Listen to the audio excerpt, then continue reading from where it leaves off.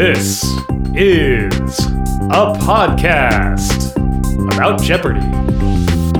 Hello and welcome to Potent Potables, your weekly Jeopardy podcast where two former competitors bring you recaps and analysis of the week's Jeopardy episodes, a deep dive into a topic inspired by one of those episodes, and a quiz.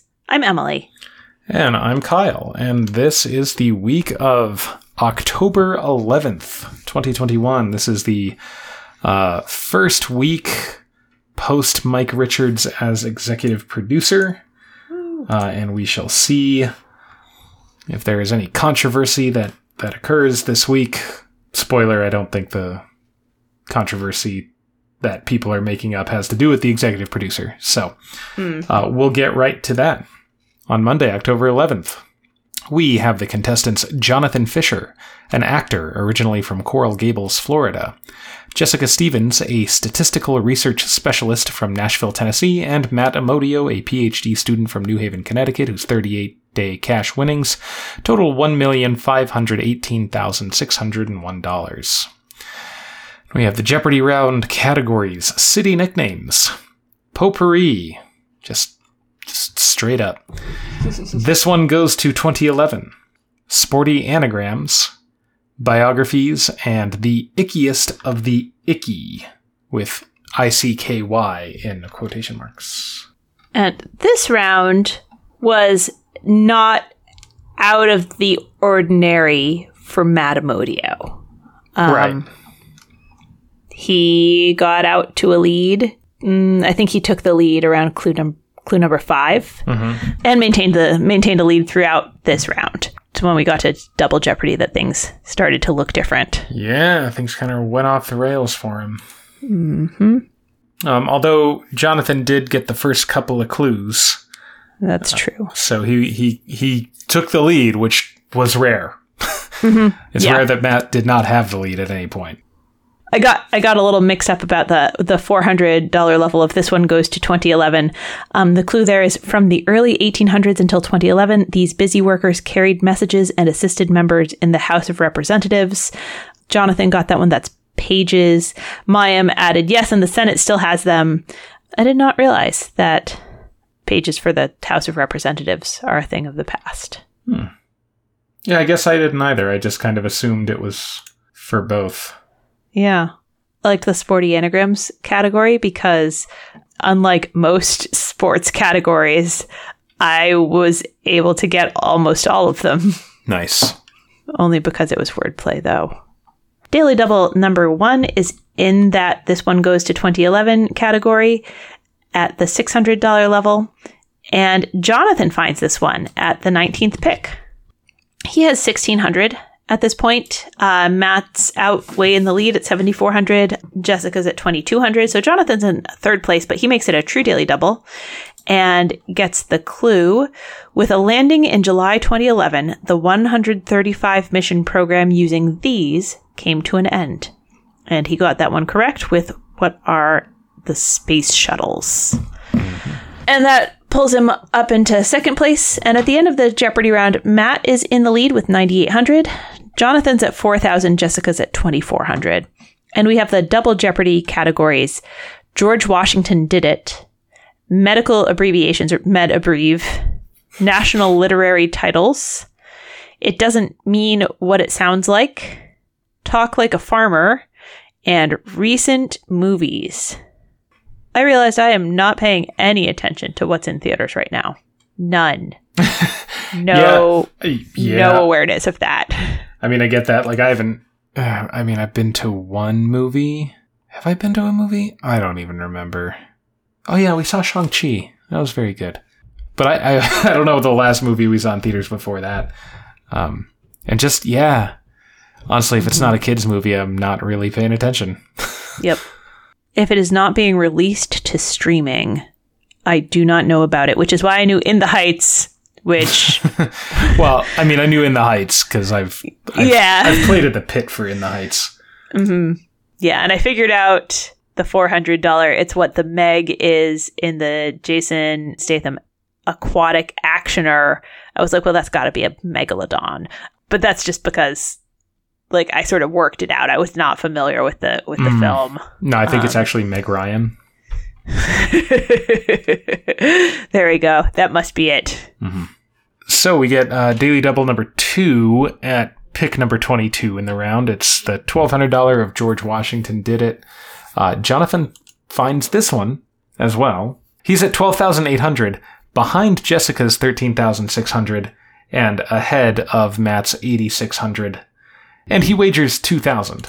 He gets the clue. A 1971 proclamation by President George ordered the first this of the District of Columbia. A young George would have done it himself. And Jonathan guesses what is a mayor? But that is a survey. Evidently, George Washington was a surveyor. Yes. And then back to back, he finds the third and final Daily Double in the very next pick at the $800 level of national literary titles, which has turned out to be a category where all of the titles have a nationality within them. At this point, we've seen Zorba the Greek, The French Lieutenant's Woman, and The Dutch House. Matt and Jessica are at the same numbers they were at prior, but at this point, Jonathan's down to 10,800. He wagers 3,000. He's looking to make it back and then some, what he just lost. And he gets the clue. In this Michael Ondaatje novel, a badly burned plane crash victim remembers a fateful love affair. And he correctly identifies the English patient. Yeah, so Jonathan gets himself into a slight lead at that point, I believe. That's right. So the kind of question that's been coming up among casual Jeopardy viewers, or like folks who are not kind of as tuned into like the behind the scenes stuff, is like, did Matt take a dive? Like, is he throwing this game? And they keep pointing to the final Jeopardy round, but really, I mean, the final Jeopardy round is kind of irrelevant. Yeah. I mean, Matt was in third place. He needed Jessica and Jonathan to both get it wrong. Right, exactly. First of all, no, nobody does that. He didn't. Of course not. Of course not. Who would do that? Nobody would do that. You're making $20,000 or more for half an hour of fun. Yeah. I have heard some people saying, well, that would be a violation of federal law. And it would be if, like, the Jeopardy production staff or anyone was conspiring. Yeah. If the Matt, show if determined the result. You're not, like, under, like, federal obligation to, like, put forth your best effort. Right. That's something you do because you've gotten on Jeopardy and you want to do a good job. And you want to win more money. Yes. And you want to stay on the show. Like, what? It gives you really good dopamine. Like, nobody's going to just be like, actually, I'm bored of this. Yeah. It's a foolish idea to think that anyway. I mean, they said the same thing, they say the same thing for everyone. When James lost, like, he threw the game. He missed stuff that he wouldn't have. He stopped answering so many questions. Like, that's what happens when they are out buzzing him. Right. That's what happens when you don't get in. Like, the only reason that Matt or James or players like that have been able to seem and be so dominant is because they get in first so often. Mm-hmm. I mean, most contestants know most of the answers. Mm-hmm. Yeah. Yeah, and we saw Matt get a bunch of negs in this round and the prior one, but like we've seen him be a player who buzzes in when he's not 100% sure. Oh, yeah. Yeah. When he thinks it's going to come to him, or he's like, he's got a name, but he's not totally confident, or, like we know that this is the way that he plays, So, he buzzed in and said Bale, but the answer was Bushel. He said Spawn, but the answer was Venom. There were a couple more of that kind, right? Like, he had a number of, like, close but not quite answers that were very much in line with his style of play. Yeah. There are some games where he doesn't get any wrong, but there have been a lot of games where he takes a guess and gets it wrong, but he's $20,000 ahead of everyone else, so doesn't matter. It doesn't matter. It's just in this case, he was behind. Mm-hmm. And it's a Monday game. Maybe the Taco Bell from the night before was giving him trouble. I gave him a bad hotel room this time, and he was like next to the noisy ice machine. Like, you know, who knows? Like, there could be so many reasons that contributed to it. Not the least of which being the people he was playing against were also good. Mm-hmm. The notion that only one person can be good at a time is absurd. Mm-hmm. The Jeopardy Facebook page frequently makes me want to throw my phone across the room. Whoever is in charge of social media for Jeopardy, I'm so sorry. They've decided to just let that would be the Wild West. Sure. I mean, at a certain point, they're probably like, what am I supposed to do about this? Yeah.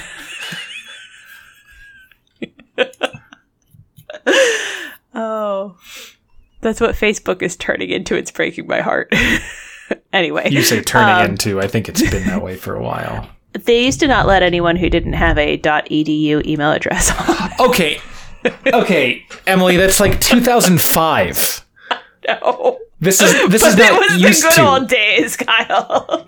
That was when it was the Facebook. This was before it was Facebook. You can't say that. Yeah. No, that's fair. Anyway, at the end of the Double Jeopardy round, Matt's in third place at 10,600. Jessica is in second at 14,400, and Jonathan is in first at 14,600. The category is countries of the world, and the clue is Nazi Germany annexed this nation and divided it into regions of the Alps and the Danube. The Allies later divided it into 4 sectors. Matt wrote something, crossed it out, and went with what is Poland, and that is incorrect. Jessica and Jonathan both got it correct with what is Austria. Jessica wagered everything but $1, and Jonathan wagered everything, which is a cover bet. So Jonathan is our winner with $29,200, and Matt's streak ends at 38 games. Mm-hmm. And let's have a moment of appreciation for Jessica, who outplayed Matt Amodio, but still unfortunately did not win Jeopardy. Yeah. One first Jeopardy round top row clue away from being in the lead in Final Jeopardy and winning the game. You know what match I would like to see is Jessica versus Jay Sexton versus I don't know who the third person would be there. But 3 very clearly excellent and capable players who just got the worst. Yeah. So on Tuesday, we have the contestants Robinson Gisette Cruz, an art assistant from the Bronx, New York, Brittany Iberg, a stay-at-home mom from Roswell, Georgia, and Jonathan Fisher, an actor originally from Coral Gables, Florida, whose one-day cash winnings total $29,200. And we have the Jeopardy round categories You've Been a Great Audience, Let's Introduce the Band in quotation marks, our lead singer on bass at the organ, that very popular instrument for bands, and playing triangle. It was popular at a time. It was a fun gimmick for the category titles, at least. Yes, I liked it. I felt for Robinson Gisette, not only because it's a very long name to be waiting on when you get in on the buzzer, but also just very clearly nervous, extremely nervous in that first round. Yeah. And got a number of clues incorrect, I think just because of nerves. Seemed surprised when, he got in, and then had a hard time getting an answer out, and felt for him. Yeah. Agreed. Nobody took the Phantom of the Opera guess in the Great Audience category at the $800 level. The clue is a Haydn symphony is nicknamed Miracle after the tale that one of these fell and smashed in a miraculously empty audience area. Mm-hmm. What else would have fallen? What else? Yeah. A person, maybe. I don't know. But that wouldn't be miraculously empty, right? Right. What's I don't know. Yeah.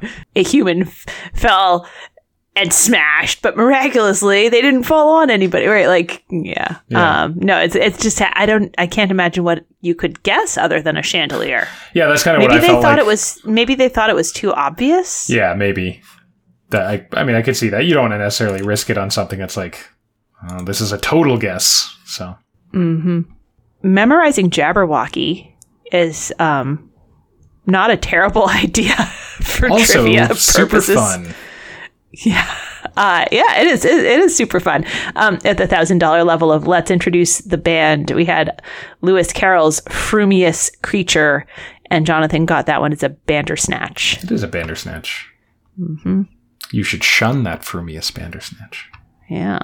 We had a Jabberwocky clue in our episode. I got that one. You did. The word Snickersnee. The Snickersnee. Yeah. Snickersnee. Yeah. All right. So Daily Double number 1 is in the playing triangle category, which, by the way, there is correct technique to playing triangle. So y'all laugh at like, playing triangle. There are many wrong ways to do it, and basically only 1 or 2 right ways to do it. So let's not get all judgmental about it. It's at the $400 level, pick number 17. Brittany finds it. She's at 1,400. Jonathan is at 6,200. Robinson Gisette is at negative 1,000, and she bets it all. She gets the clue. The ancient Greeks compared the constellation Triangulum to this capital letter of theirs, and she gets correct with what is Delta. So she doubles up. So at the end of the Jeopardy round, Jonathan's in the lead at 9,000. Brittany is at 4,400, and Robinson Gisette is at 400. We have the double Jeopardy categories. Who directed it? Jesus Geography, Education Firsts, European History, Making a Short Story Long, and In is Out. As in they take the word in out of a word, and then you get the correct word. I'm sure you did fine in the Jesus Geography category. I did, yeah. Shocking. Yeah, I'm sure folks are surprised to hear that.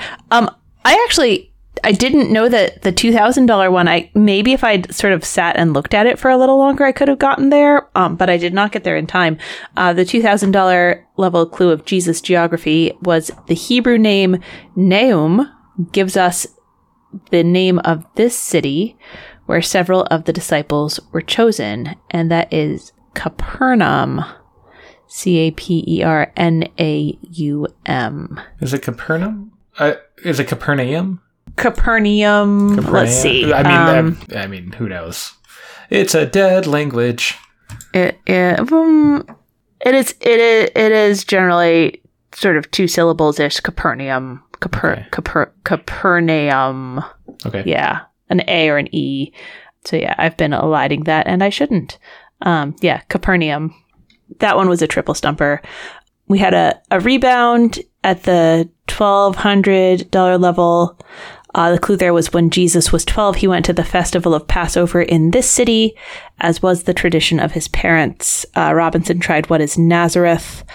Robinson Gisette tried what is Nazareth, but Brittany got the rebound with what is Jerusalem. Mm-hmm. Nazareth is like a backwater. Yeah, it is significant in that Jesus was from Nazareth. But there are like sort of little asides in the Gospels where people are saying, can anything good come out of Nazareth? It's like a small town. I mean, it's still a small town.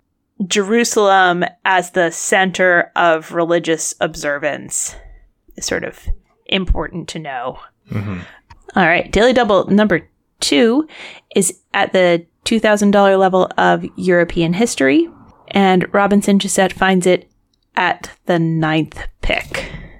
He's at negative 400 at this point. Jonathan is at 17,000, and Brittany's at 4,400. And he wagers 2,000, the maximum possible bid, and gets the clue. Though Pippin III founded this Frankish dynasty in 751, its name comes from the many Charleses who ruled it. And he correctly responds, what are the Carolingians? Yeah. What are the Carolingians? Daily Double number 3 comes at the end of the round, pick number 29. It is the $2,000 level of education firsts.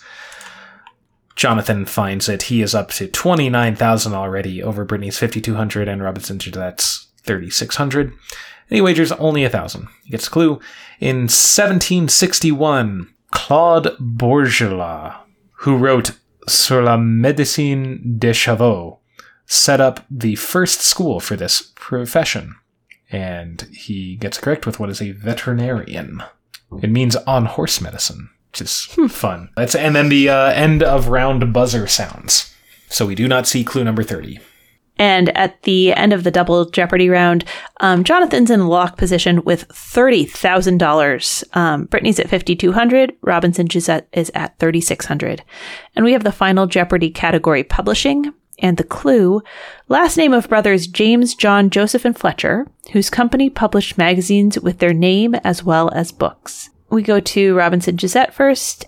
He had started writing, but hadn't finished. He was heading for Pulitzer, and that is incorrect. So he drops down to 0.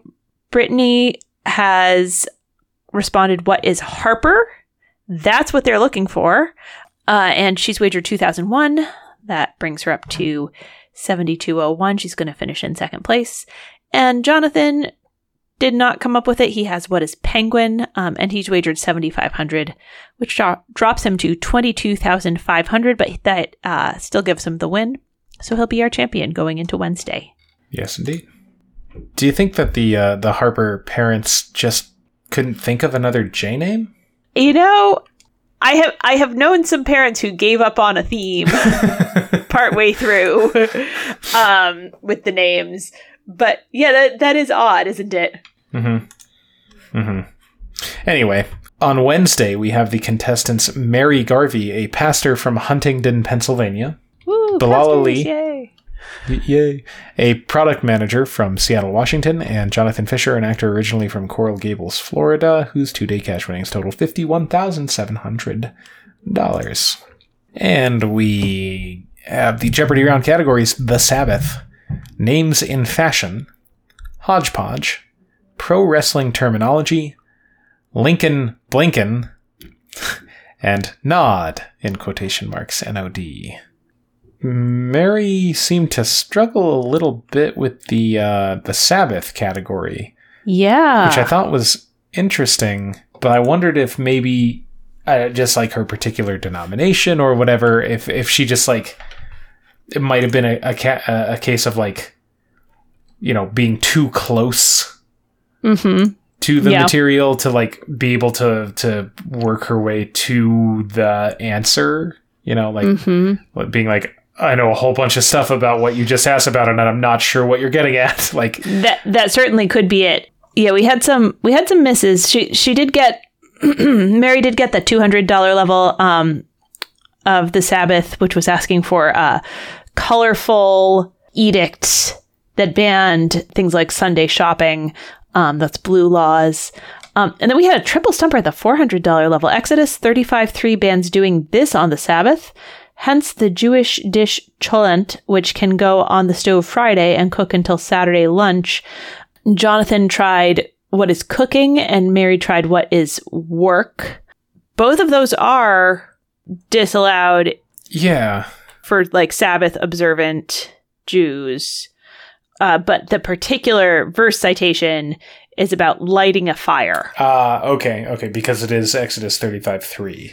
Right. Got it. And that lighting a fire prohibition gets interpreted in interesting ways in modern times, and that's where not using electronics comes from, because like completing a circuit is like comparable to lighting a fire. Because we don't really light fires now, so like yeah. Interesting. And she ended up at the end of the round getting but sort of stumbling over the $1,000 clue. Early Christians observed the Sabbath on Saturday, but Sunday was the day for this commemoration of the Last Supper. She rang in and then looked sort of dumbfounded for a second and eventually blurted out, what is the Lord's Supper? And that was one of the answers they would have accepted. I mean, I guess I would also have been spooked after the like cooking / work lighting a fire one, they would have accepted the Lord's Supper or Eucharist or communion for this one. Yeah. And that category also is where we find Daily Double number 1, which is at the $1,200 level. And Mary finds this one. It's the 18th pick. She has 2,800. Jonathan's at 1,400. Bilal's at 800. And she wagers 2,000 and has the clue at a Church of Jesus Christ of Latter-day Saints sacrament meeting. A young man may talk about 2 years away as one of these. She tries what is a sabbatical, but they were looking for a missionary. Yeah. You know, Mormon missionaries, the young people kind of going abroad often for 2 years. That's. I feel like sabbatical is like that's a very pastorish answer, right? Yeah, abroad is not that can be interpreted because oftentimes it's just to another part of the United States. Yeah, that's true. Like another city somewhere. I'd forgotten that was the case. Yeah. Your mission can take you anywhere that they want to send you. So sometimes it is overseas. A lot of times it's to to like Central America or Mexico. Mm-hmm. Yeah, I think the people I know who have gone on missions have happened to go to other countries, but yes, you're right. So at the end of the Jeopardy round, Mary's in the lead with 2,800. Bilal is at 2,200. Jonathan's at 1,200. And we have the double Jeopardy categories Shakespeare's Insults, Food Forward, 80s TV, Double Letter Geography, Stars and Stones, and Triple Rhyme Time. Triple Rhyme Time in a regular season game? Unbelievable. That must have been the category that was supposed to be in the last Tournament of Champions, but wasn't. No triple rhyme time in the last Tournament of Champions, which must mean that this was the lost category. It's the only possible explanation. I feel like it was. Well, no, you know what? I'm not gonna say they wrote it easier than your average triple rhyme time. No, there was some challenging stuff in there. Yeah. That $2,000 clue: the removed facial hair now hallowed, the sheared beard revered. I don't even buy that as like a acceptable. It is now hallowed. Yeah. I don't get. It was too obscure. It's it's like setting off my those words are in the wrong order alarm, where like you know how to speak a language but you can't explain it. Like it is obvious. It should obviously be the revered sheared beard. Yeah. No. Right. I agree. And I don't know. Even that, I was like, I saw now hallowed, and I'm like, okay, so holy, sacred, like, I don't think revered is hallowed. That does not seem to be the same idea to me. Anyway, it's not important. It was a tough one. Yeah. Oh, let me just say, in the food forward category, which was about kind of, things that are now or at some point have been kind of the new innovation in food. The $2,000 level asked for what Nabisco cracker was created around 1900 by the same guy who created shredded wheat. And Bilal got that one. It is Triscuit. Although, because we'd had Kellogg a couple minutes before, I was sort of primed on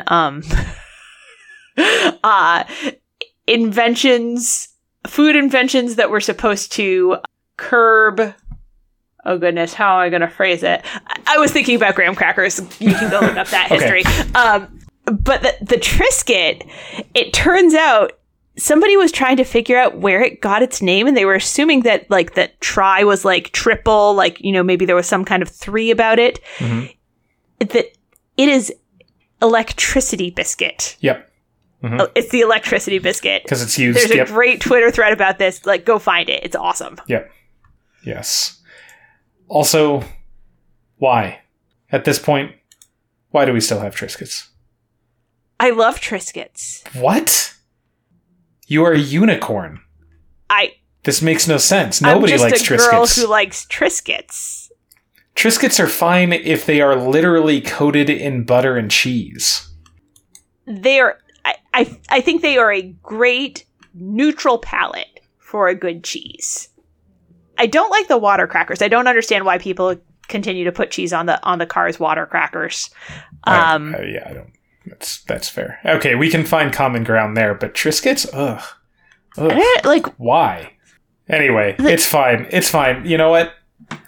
I am so perplexed. People can like what they like. That's fine. It's fine. I wish they would stop making new flavors of Triscuits and shapes and like thicknesses and like you mean ways to make them. You wish they'd stop trying to make Triscuits good? The point of the Triscuit is to be something neutral, so that you can put like a big old slab of cheddar on it, and you've got like a little crunch texture with your cheese, right? Like, I do not want it to taste like rosemary or chipotle. I don't want it to be a triangle. How dare they make it into a triangle? Why would you reduce the salt or the fat? Like, why? Triscuit is perfect at being what it is. That's extremely apologetic. That's very funny. Anyway. Who does it? Like, what is your perfect cracker for like a cheese that you like? Well, okay, I'm not going to get into this with you because cheese is your domain, and okay. I don't want to come off as a troglodyte or anything like that. So, I will concede to you that perhaps I have not given Triscuits a fair shake when it comes to cheese conveyance. Mm-hmm. It's a vehicle. It's a good vehicle for cheese. I will agree with that. I like I said, if it's covered in butter and cheese, okay. There we go. All right. Yes, you did. You did say that. I will accept that. That's fine. That's fine. I can do that. But as a cracker in and of itself, it's like, I don't know. I'm just like, anyway. But yeah. Then again, if you're not using it as a cracker in and of itself, we have spent way too long talking about this. Okay. Now a Triscuit podcast. All right, take us to the Daily Double. Okay. Daily Double number 2? Yeah. Daily Double number 2 is in the Shakespeare's Insults category. The $800 level is pick number 4, is pretty early. Jonathan found it. At this point, he's at 6,000.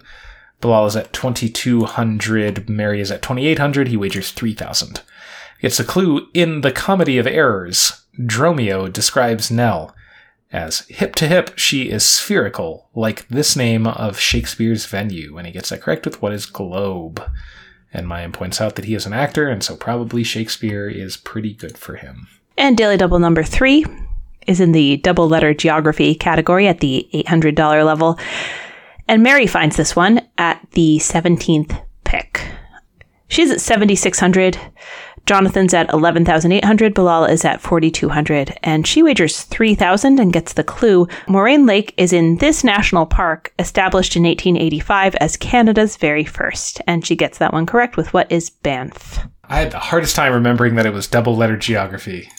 I did too. I don't know why. Me over here with Bloemfontein answering which of the three capitals.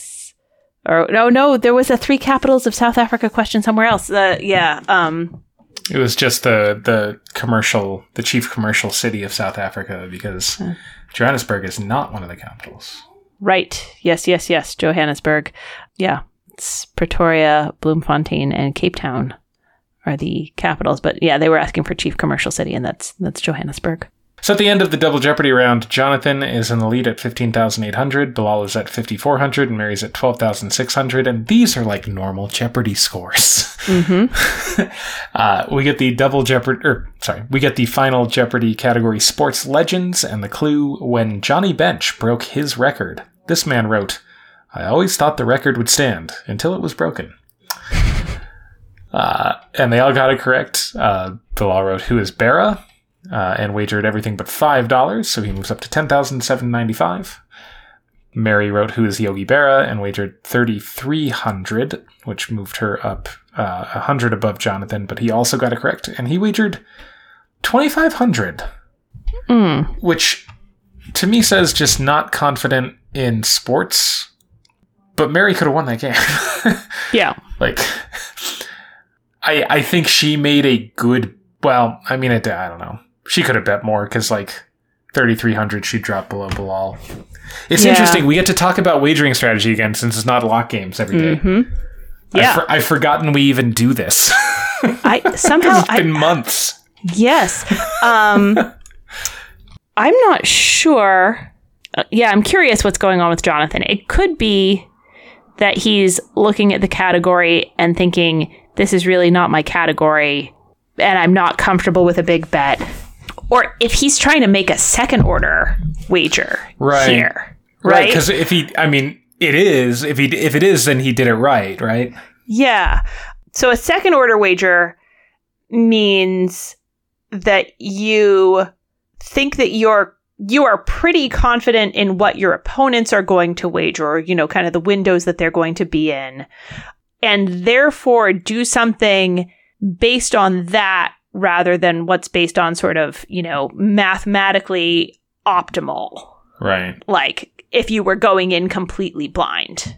So a first order wager would be a cover bet, right? That's, you sort of look at the scores and you say, if I get it right, then I will win no matter what happens. But the second order wager is when you say, okay, Bilal can double up. Mary's probably going to wager pretty small to stay above, like Mary's going to assume that Jonathan's going to make a cover bet. Mm-hmm. And so Mary will wager small, assuming that Jonathan will drop way down if he misses, and that she also needs to stay above Bilal's double up if he's the only one to get it right. So if you're in Jonathan's position, you can, instead of making a cover bet, make a very small wager, assuming that Mary's going to make a very small wager. And if that's what he's doing, then wow. Gutsy move. Yeah, really. Who knows? Yeah, who knows? I'm curious what Jonathan would say about what happened here. Right. Maybe he's a listener. If you're a listener, let us know, Jonathan. Reach out. Yeah, tell us, Jonathan. We want to know. Yeah. So that brings us to Thursday. We have the contestants Ray Kimball, a retired Army officer from West Point, New York, Aline Dolan, an MFA candidate from Alston, Massachusetts, and Jonathan Fisher, an actor originally from Coral Gables, Florida, whose 3-day cash winnings total $70,000. Maybe that's why he wagered what he wagered. Maybe he wanted just to get a nice round line of zeros. Yeah. Good for him if he remembered his total from the day before. I know I never did. Mm-hmm. Yeah. And we have the Jeopardy round categories: the 16th century, Voting USA, My First Name is a TV Show Title, Containers, Old Slang, and This is NPR. NPR is celebrating 50 years on the air in 2021. Pick number 1. I'm surprised they gave it to him, honestly. The clue was Mr. Berkman, a hitman who becomes Mr. Block, an actor.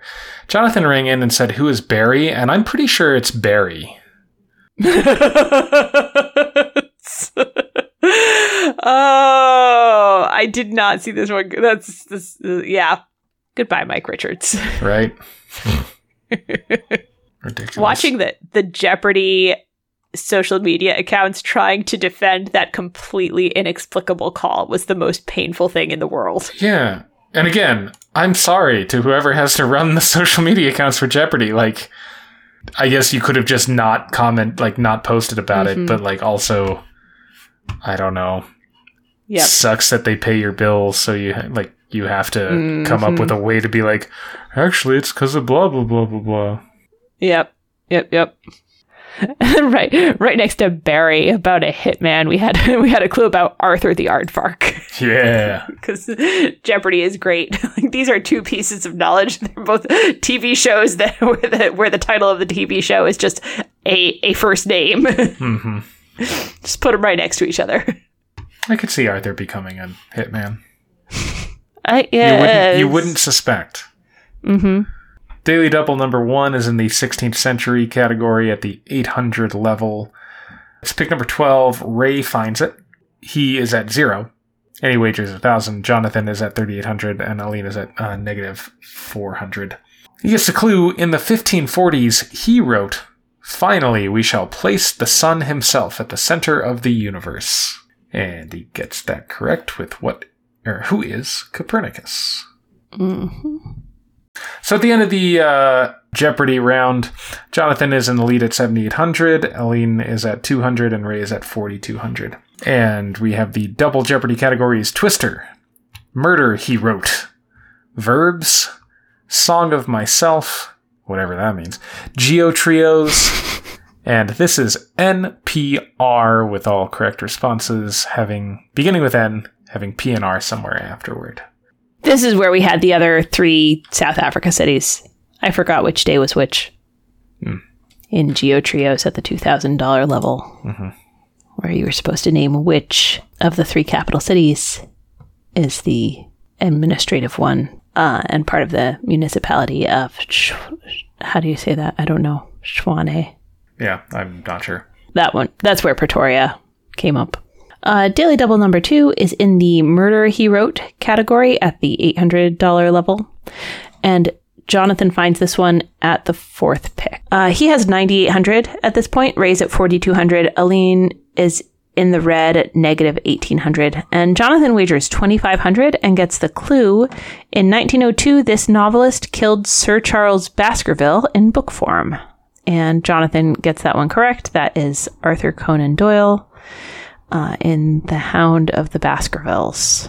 Daily Double number 3 is in the Geo Trios category at the $1,200 level. Aline finds it. It's pick number 22. She's at 2,200. Jonathan is up at 21,500, and Ray is at 7,400, and she bets it all. Gets the clue: Brunei, Malaysia, and this nation all have territory on the island of Borneo. We just talked about Borneo last week in the quiz. Mm-hmm. That's right. And she gets that correct with what is Indonesia. Mm-hmm. At the end of the double Jeopardy round, Jonathan is at 23,100. Ray is at 10,200. Aline is at 3,600. And we have the final Jeopardy category, U.S. history. And the clue: on September 30, 1788, William Maclay and Robert Morris, both of Pennsylvania, were chosen as the first 2 these. Aline has tried what are delegates to the Constitutional Convention, ? Smiley face, which is an impressive amount of writing to do in that amount of time. A lot of words and stuff.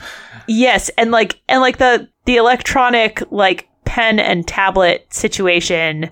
It's hard to write with.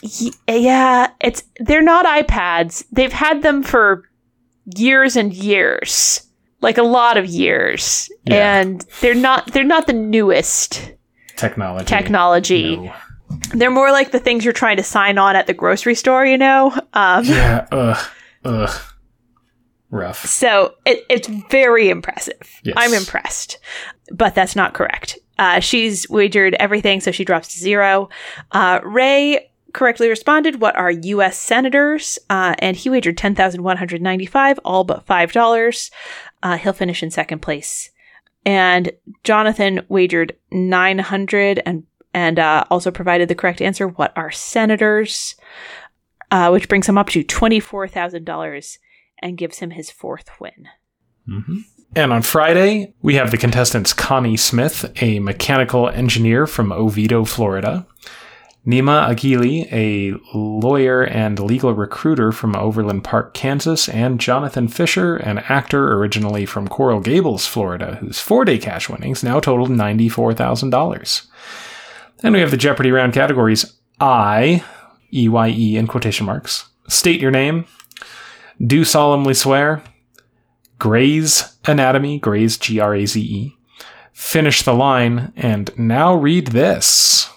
So I don't think that this is why Jonathan missed this question, but I would like to quibble with the $400 level of do solemnly swear, where the clue was, I swear on this so I'm telling the truth. And there was a picture. Jonathan rang in and said, what is the Holy Bible, and Mayim said, be more specific.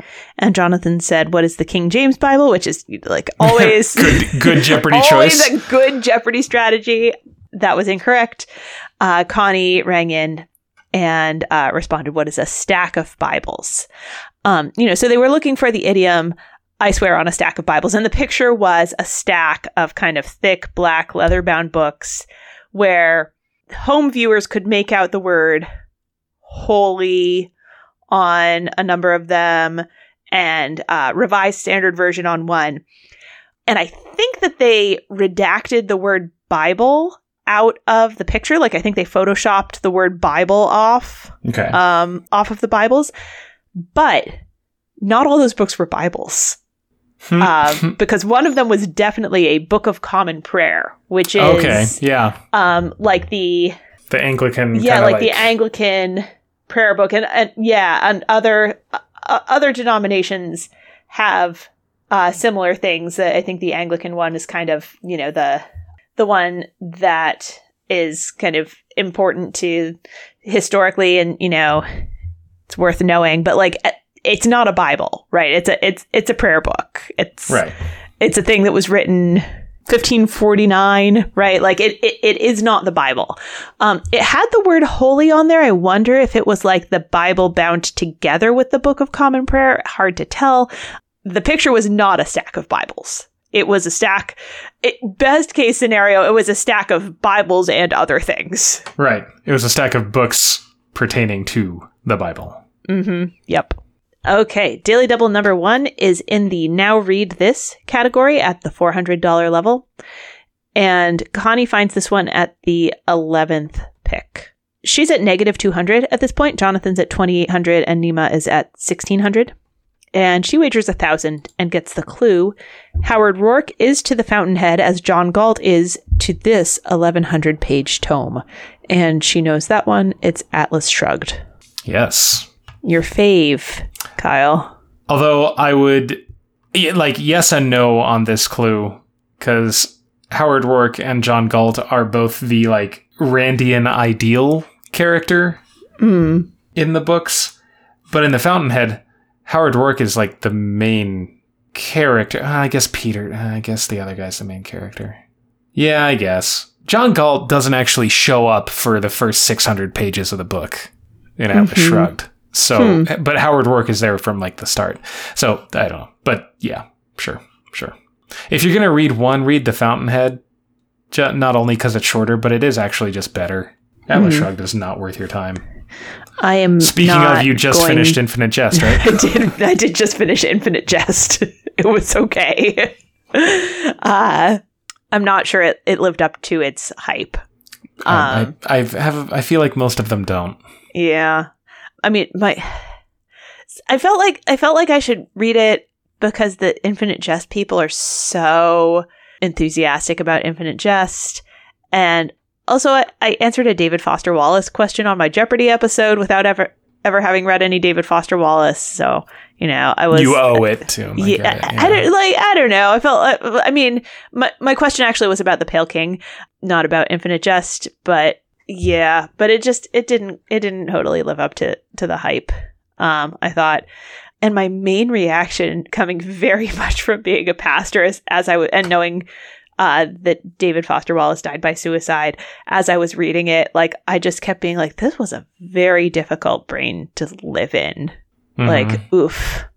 You can just feel that it was not an easy existence for David Foster Wallace. It comes through so clearly. Well, that's a big downer.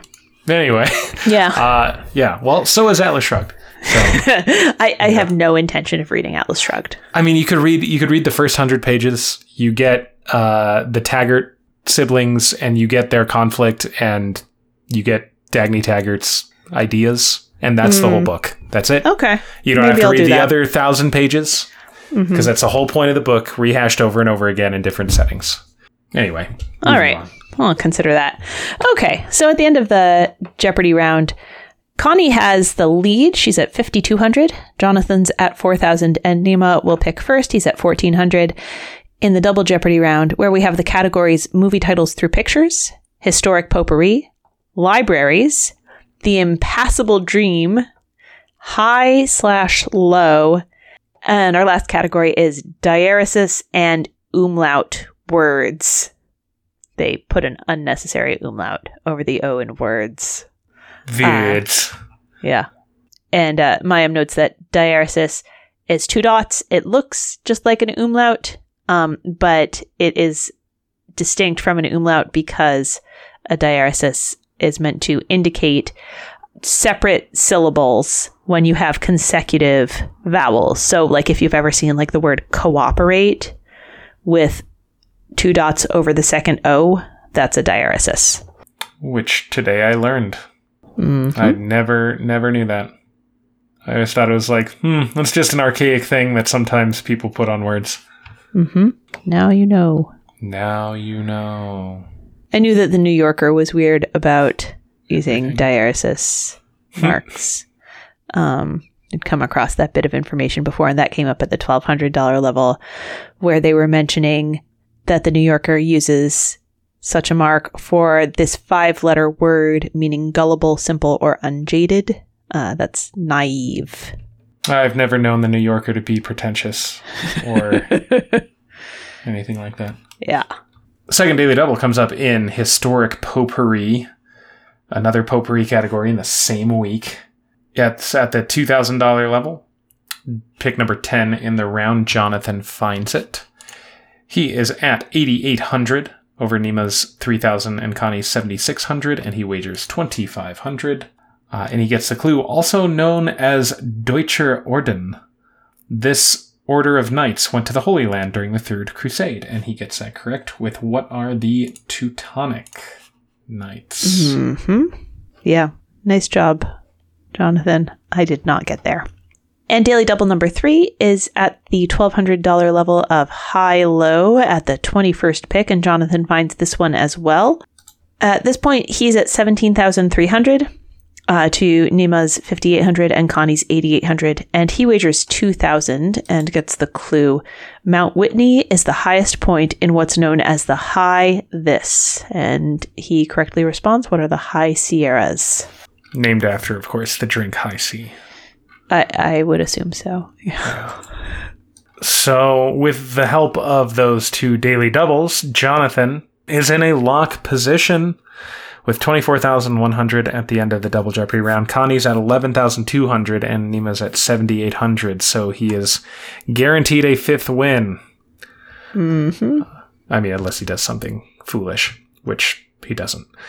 We get the Final Jeopardy category, Literature for Children. And the clue, these stories got their collective title because little Josephine Kipling insisted they be told exactly the same way each time. This was a triple stumper. I was surprised it was a triple stumper. Oh, I've never heard this. Okay. I don't know Kipling. I know the Jungle Book, and that's it. And the White Man's Burden, is that also Kipling? Yeah, that is. I was going to say, that's a very different thing, though. Yeah. Nima put, what is the oft-repeated epic? Which I like that. Yeah, that's not bad. Answer. That's incorrect. He put 3,401. Connie wagered 11,000. I guess, like, why not? It's more than a cover bet, but for second place, but and what are the Jungle Books? Because probably couldn't think of anything else by Kipling, and that makes sense. Jonathan wagered 400 and put, what are Twice Told Tales? Which I also like that answer. But the correct answer is Just So Stories. I had to look up Twice Told Tales because that sounded like something I'd heard of. That is by Nathaniel Hawthorne. Yeah. So I thought it was a good guess. Yeah. Yeah, and Just So Stories is a Kipling work that it's stories like how the elephant got its trunk and things like that. I think that they are not actually folk tales. I think that they are of Kipling's invention, but I'm not super confident. Yeah, how the leopard got his spots, how the camel got his hump. Gotcha. Yeah. I knew that one easily, but they also, Just So Stories were a favorite of my step-grandfather, who was British and an actor, and would give very theatrical readings of his favorite children's literature. Well, there you go. So yeah, I have a very vivid memory of those.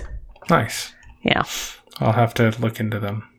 So with that, Jonathan is now Tournament of Champions bound, and it is, yeah, I mean, this has happened before, not with a, like record-setting champion, right? Usually, though, we see that a super champion is, loses, and then the person who beats them has, might lose the following game, or even Emma Betcher won 3 games. Of course, she won as much in 3 games as Jonathan won in 4 games. Right. But, even that, the run did not go so long. And he is up to 5 games now. So we could potentially see another long run.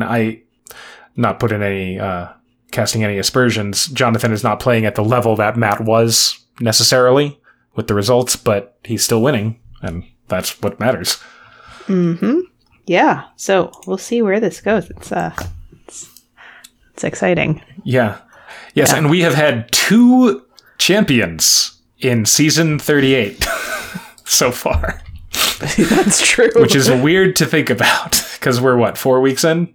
Something like that? Yeah, we're 5 weeks in. 5 weeks in, and we've had 2 champions. Yeah. Yep. We'll see. Yeah. All right. So this is the mid-episode break where we let you know that we have a Patreon at patreon.com/potentpotables. If you have some funds available to throw us a couple bucks a month, we are looking to pass some of the editing work along to someone who can do that for us professionally. Y'all probably know at this point, we are a pastor and a teacher. Kyle's doing all the audio editing in addition to being a full-time teacher. Anyway, we would love to be able to hire someone to take that off his plate. Yes. And yeah. So if that's something that you would be able to help us out with, you can go check out patreon.com/potentpotables. We've got a little content there behind the paywall, and thinking about what else we can add.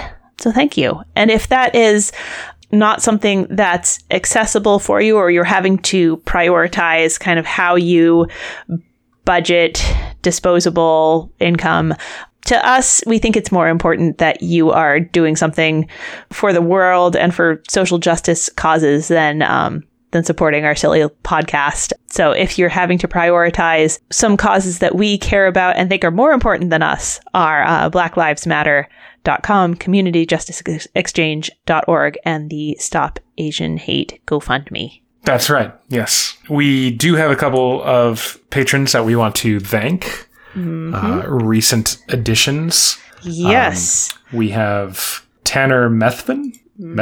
Thank you, Tanner. I hope that I got close enough. And Kelly Young, 2 new patrons. So thank you. Thank you very much. We very much appreciate it. We are actually getting, I think, pretty close to that goal. I think right now. We are. Yeah. Yeah. So that's very exciting, and we really, really, really, really appreciate it. Thank you. All right. So, Emily, do you have deep dive guesses? Yes, I do. I had written down Kipling, but I'm guessing that's you just said that you don't know anything about Kipling, so I'm going to rule that one out. Maybe I'm just misleading you, though. Okay. What about Nasser and or the Aswan High Dam? No, but that was my very close second choice. Actually, the reason I ruled it out because I was like, oh, there's too much to talk about here. Yeah. All right. What about Haydn with that chandelier clue?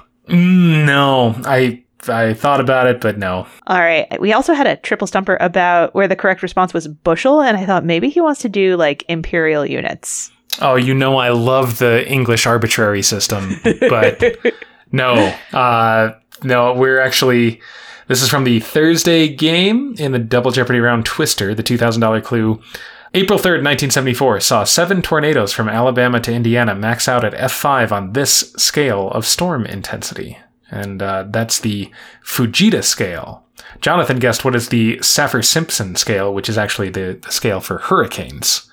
But the scale for tornado intensity is Fujita. And I realized I didn't know that.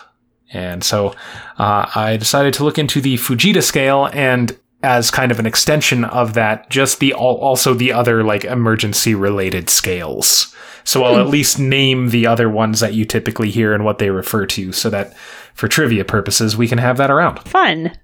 Yeah. Tornadoes, fun.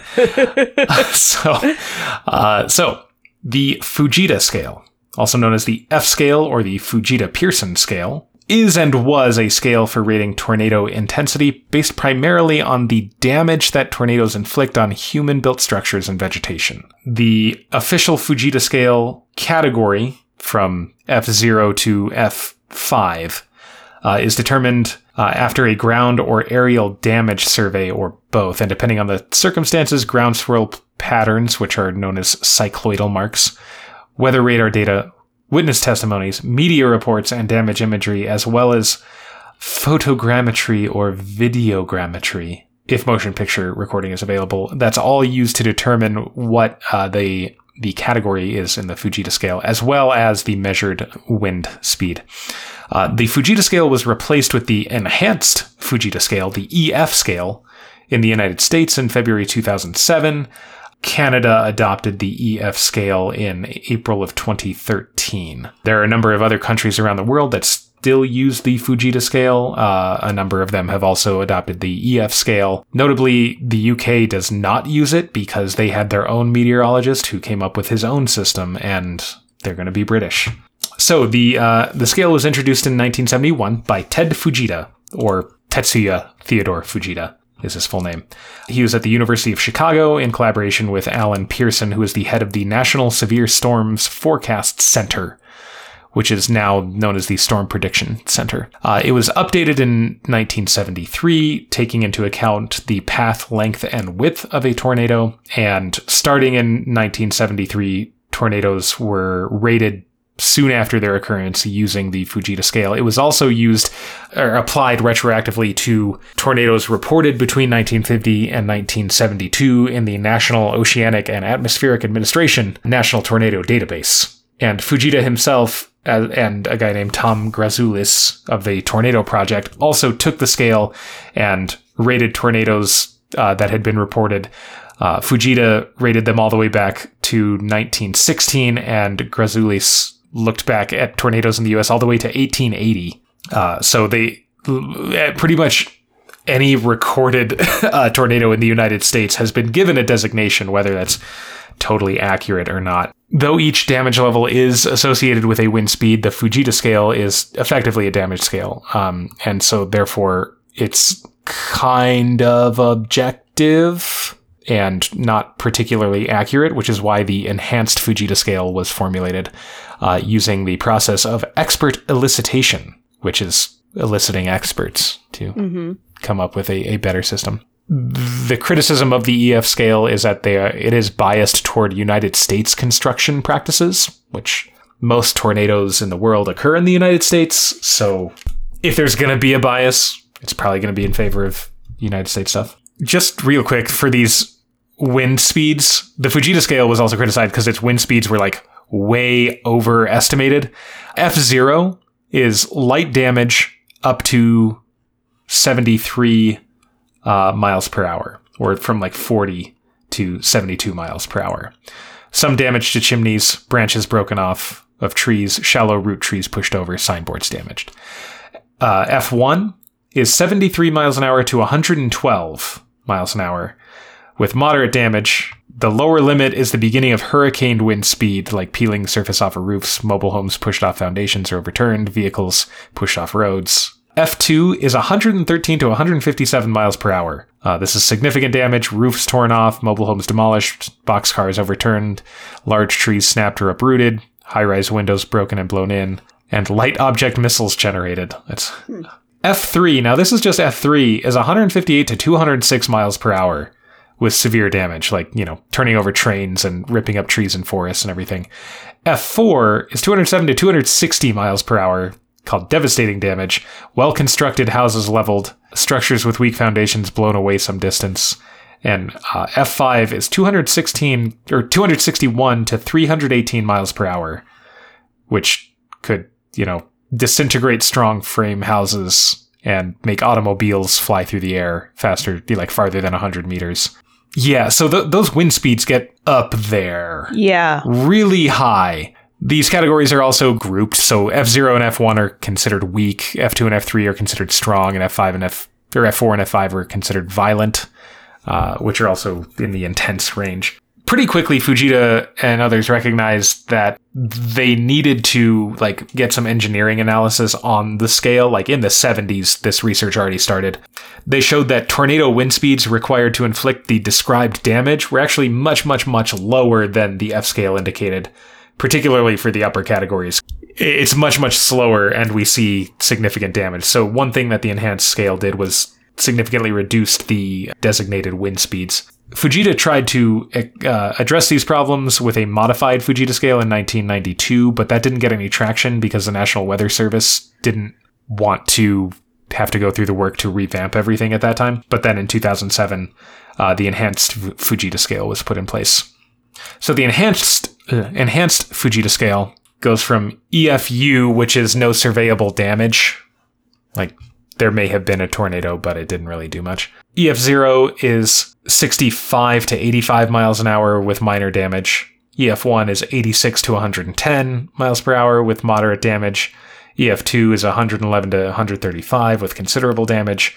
EF3 is 136 to 165 with severe damage. EF4 is 166 to 200 with devastating damage. And EF5 is anything over 200 miles per hour with incredible damage. So, there are tornadoes that get over 200 miles an hour, but it's extremely rare. The frequency is 0.05%. Mm-hmm. So EF5 is extremely, extremely rare. In fact, including the tornadoes that were looked backward in time, in the 1950s after the scale was put into place, there are only a total of 62 worldwide officially rated Category 5, F5 or EF5 since 1950. 59 of those have been in the United States, 1 in France, Russia, and Canada, at least a couple in Germany, although the years designated for those are 1800 and 1764, so who's to say, really? But since 1950, it's only been 62 F5 tornadoes. So that's extremely rare, but that is the most intense. That's destroying everything in its path and launching, cars and trains and stuff out of its way. So I mentioned Tetsuya Theodore Fujita. He was the kind of pioneer of this. He was a Japanese-American meteorologist. He was born on October 23rd, 1920, and died on November 19th, 1998. He studied severe weather, of course. He did research at the University of Chicago. And he is, of course, best known for his Fujita scale. He also discovered downbursts and microbursts, and through his work also significantly helped with the training of pilots and other people who have to deal with things like severe weather. He was often called Mr. Tornado by his associates and the media. He worked on Project Nimrod, which was a meteorological field study of severe thunderstorms and their damaging winds, and that was used to help train, student pilots and things like that. That's the Fujita scale and what it talks about, and who Fujita was. Some other emergency-related scales that we have.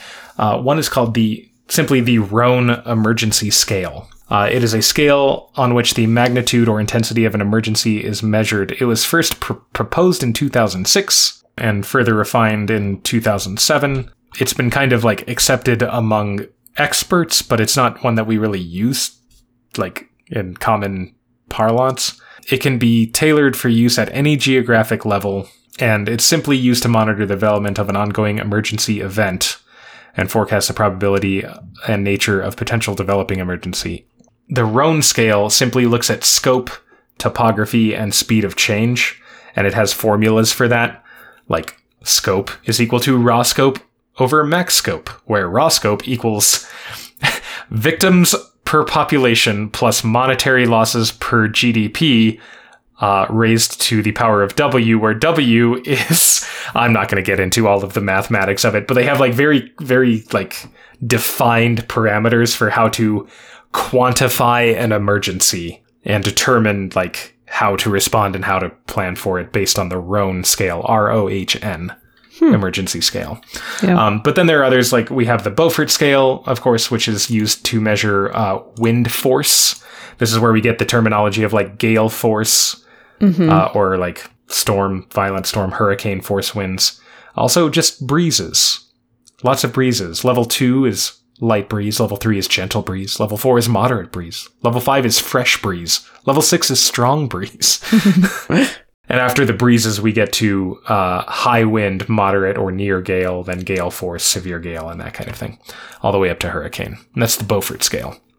The modified Mercalli intensity scale was developed by Giuseppe Mercalli, and it is a seismic intensity scale, which we also use the Richter scale, which can also measure seismic magnitude and intensity. However, the Richter scale, also known as the local magnitude scale, has some shortcomings, and so now most seismological authorities use other scales such as the moment magnitude scale. It's a bit more accurate, and it uses more measures, right? It looks at surface wave magnitude, local magnitude, things like that. So we use the moment magnitude scale now, actually more than the Richter scale, although a lot of people will still refer to seismic activity in terms of the Richter scale. There's also the Saffir-Simpson scale, which we mentioned before. That's the category of hurricane, right? 1, 2, 3, 4, 5, and then also tropical storm and tropical depression underneath that. There's the Volcanic Explosivity Index, which we don't really have to deal with much if you live in the United States, if you don't live in like Hawaii. But I just like the names. Level 0 of the Volcanic Explosivity Index is Hawaiian. Level 1 is Hawaiian/Strombolian. Level 2 is Strombolian/Vulcanian. Level 3 is Vulcanian or Palaean. Level 4 is Palaean or Plinian. And the descriptions are like effusive, gentle, explosive, catastrophic, cataclysmic, paroxysmic, colossal, supercolossal, and megacolossal. Like, if you were to throw one of those words at me, I would, like, any of them, I'd be like, oh, that's that's the worst. That's the worst possible thing it could be, right? How is cataclysmic level 4 and megacolossal is level 8? Like, it's just, I don't know. It's just Could fun. I also note that, like, we started with Hawaiian and Strombolian, where it's like, are we talking about volcanoes? Or are we talking about what we're going to get at the pizza place? And you had to get to, like, the third, which was level 2, right? Right. Before it was clear that this was not Italian restaurant. Still. Could be, though. We also have the International Nuclear Event Scale, or the INES. It was developed in order to enable prompt communication of safety significant information in case of nuclear accidents. All of the terminology is within, it does use language about accidents, right? Level 0 is deviation, which has no safety significance. Level 1 is anomaly. Level 2 is an incident. For instance, the Shika nuclear power plant in Japan in 1999 was covered up until 2007, apparently. And that exposure to a member of the public and, and things like that. Level 3 is a serious incident. Level 4 is accident with local consequences. So like the SL-1 experimental power station in 1961 had 3 operators die. Level 5 is accident with wider consequences. That's 3 Mile Island. Level 6 is a serious accident. And then level 7 is a major accident, and that includes Chernobyl and Fukushima.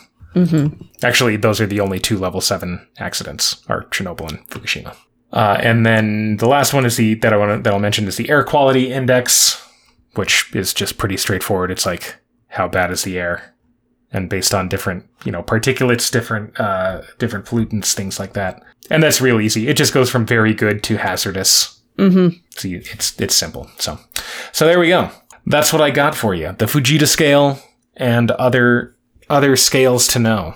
This has been surprisingly enjoyable. That volcano one, though. Yeah. I also, it's interesting realizing that I can't remember some specific examples now, but some of the like classifications that you've named, I would not have assumed they were technical terms, right? Like near gale force. Right. I would have assumed was like, it's just the way people talk about it. Yeah. So this has been fun. Yeah. Good. All right. So your quiz is just based on things related to what I talked about in the quiz, whether it's tornadoes or Fujita or other scales. It's all tangential. Okay. And by tangential, I mean maybe related by one word. So it's general knowledge. All right. I'm psyched. All right. So here we go. Question 1. Ted Fujita was living in Kokura during the Second World War, which is a city in Japan.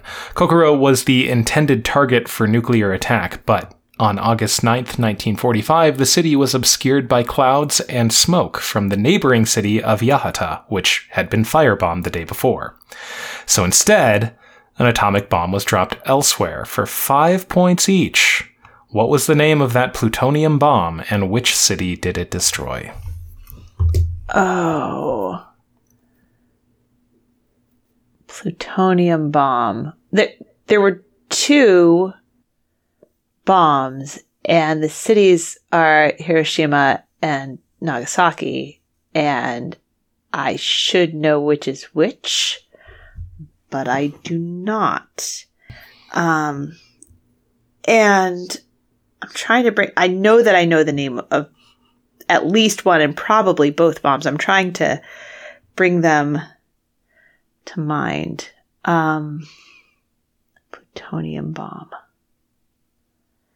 That's what's supposed to help me differentiate the 2, right? Yes, one was plutonium, the other was uranium. All right. Okay. I think that the 2 bombs were Little Boy and Fat Man. And I think I've got them matched up to the correct cities, but I'm not sure if I have, like... All right. We're going to go with Nagasaki and Fat Man and hope that that's a 10 and not a 0. Oh, that was a good coin flip. It is Fat Man and Nagasaki. Ah, thank God. Ah, great. There you go. That's not an appropriate response to like getting a question correct about it. Right, atrocity, like ugh. Yeah, like, about a major, not just war crime, but crime against humanity. Sure. Yep. But yes, that is it. So yeah, Fat Man is a plutonium bomb, and or was a new plutonium bomb, and Little Boy was a enriched uranium bomb. Uranium bomb. Yep. Mm-hmm. All right. So there you go. You got 10 points. Question 2: the Richter scale was used to measure seismic intensity of earthquakes. Andy Richter is a comedian who has served as the sidekick of what late-night host who retired for good earlier this year? Oh, no. Which late-night host? I don't know who Andy Richter is the sidekick for, although I know the name, but like... I know that, like, the late-night shows are kind of a blind spot for me. Retired for good earlier this year. I'm sure that I'm going to groan when I hear the response. I'm just going to say Jay Leno. Ooh, it is Conan O'Brien. It is Conan O'Brien. He was the other one that I was thinking of. Okay. Jay Leno's been out of it for a few more years. Yeah, I remember that, like, one of the ones, like, I know both of them. I remember that, like, kind of one of that somebody had come back, right? So yeah, so Jay Leno retired from the Tonight Show. Was that Jay Leno? I don't know. Whatever it was. I always forget which title goes with this host. I think it was the Tonight Show because that's with Jimmy Fallon now, right? I think so. I mean, it's a huge blind spot for me. Yeah, who knows? Okay, Jimmy Fallon definitely is on the television sometimes. Right, so I can tell you that. Jay Leno retired. Conan O'Brien got the gig. For whatever reason, a bunch of people did not like him doing that job. I don't know why. Mm-hmm. I like Conan O'Brien, but a lot of people had problems with him. So he got axed after a very short amount of time, and Jay Leno came back to host it, and then Leno retired again, and Jimmy Fallon, if that's the same show, Jimmy Fallon is the host and has been the host. But Conan started his own show again. I think it was on TBS and went until June of this year. And Andy Richter was his sidekick. Right. Okay, question 3. A movie question. Uh-oh. Okay. Twister was the second highest grossing film of 1996. It trailed significantly behind what other action film released in early July of that year? This has got to be Independence Day. That is Independence Day. Yes. I was like, should I put that it's also sci-fi? Should I put Will Smith? I'm like, nah, that's enough. Yeah, it's Independence Day. Yeah, so Independence Day made like 850 million and Twister made like 460 million or something like that. Like, it was not even close. Independence Day made just so much money. Yeah. All right, you're at 20 points. Question 4. Fujita and fajita look similar as words, but have very different etymologies. Fajita shares its Latin root with what political ideology, much in the news of late, due to its symbology concerning bundling of things? It's got to be fascism. Well, it is fascism. That's correct, yes. That's great. The etymology of fajita and fascism are the same Latin root, because apparently you just bundle things together, and that's where that comes from. So cool. That feels good. That feels really good. Promising a fajita truck on every block. I'd be okay with that. Yeah. All right, you're at 30 points. Question 5. The 1974 outbreak was a massive occurrence of tornadoes in the American Midwest. Not quite an outbreak, but definitely an increase in something else occurred during that year. In April, the U.S. Census Bureau determined that the human population had reached and surpassed what milestone number? It seems paltry in comparison to today, only 47 years later. 1974. All right. We're looking for like the number, like the human population. Yeah. That we... What big milestone What big number? milestone. Okay. So I am remembering that we were approaching 5 billion in like the early 90s. I remember being a little kid and having like almost 5 billion be the population number I was hearing about. And so I'm trying to decide kind of how much. It's got to be a round number of billions. And I think it's going to be 1, 2, or 3. 2 billion. Well, not quite that paltry. It was 4 billion. 4 billion. Okay. But all right. Even so, we're at 7. We're past 7 billion. I believe now? we're past 7. Yeah. Yeah, like 47 years, and we've almost doubled the human population. Mm-hmm. Like, yeah, it's shocking. I mean, I know medicine has gotten much, much better, and food availability and all that, and like all of that is good. All of that is good. It's just it blows my mind that when my parents were born, the human population was literally half of what it is now. Uh-huh. When you look at the entirety of human history, like how long it's been, and it's been less than my parents' lifetime. Yeah. To double from 3.5 billion. Anyway. Yeah. I'm trying to I can't remember the exact number, but I like some kind of thing that was something I came across what was making a point about, given sort of the growth of the human population, you would think that the number of humans who are presently alive are like the tiniest little fraction of the number of humans who have existed in all of history. But like, because of population growth, like it's not actually that stark. No. It's like, a huge percentage of every human ever is still alive right now. Yeah. Yeah, it's wild. That's so weird to me. Mm-hmm. All right. Anyway. Well, I blew a few questions, but I got That's a few. Okay. That's okay. Yeah, you're at 30 points, and we're going into the final. Yep. And the final, I'm going to say, is 20th century classical music. 20th century classical music. And the category here is... And the sort of unifying theme is scales. I have 30 points. I'm going to wager 29. Okay. You said scales, and that just made me realize, I could have easily written a question about scales, but it's not. Here's the question. Ted Fujita worked on Project Nimrod. Nimrod, a name associated with the Tower of Babel story, is also the title of a movement from a well-known work of music. Perhaps the allusion to the biblical story was pointing to the fact that the original theme of the work is a mystery that the composer never revealed. What work of music is that? I don't think I know this. If I add it's by Edward Elgar, does that help? Well, now that makes me think that I should know it. Elgar. Wait. What is it by Elgar that I'm supposed to be able to remember? It's somewhere in my brain. I do not think that this is correct. I think I'm dropping to 1 point. But Pomp and Circumstance is the thing that is coming to mind for Elgar, so I'm gonna say that and live with it. That is by Elgar, but this is the Enigma Variations. Yep. That was somewhere very far in the back of my brain. As a thing that I was supposed to know. No, that was a totally fair question. And good quiz. Thanks.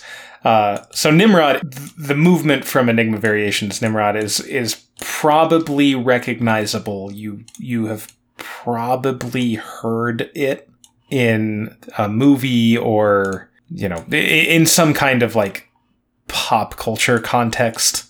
And Enigma Variations is called Enigma Variations because it's a set of variations without the original theme.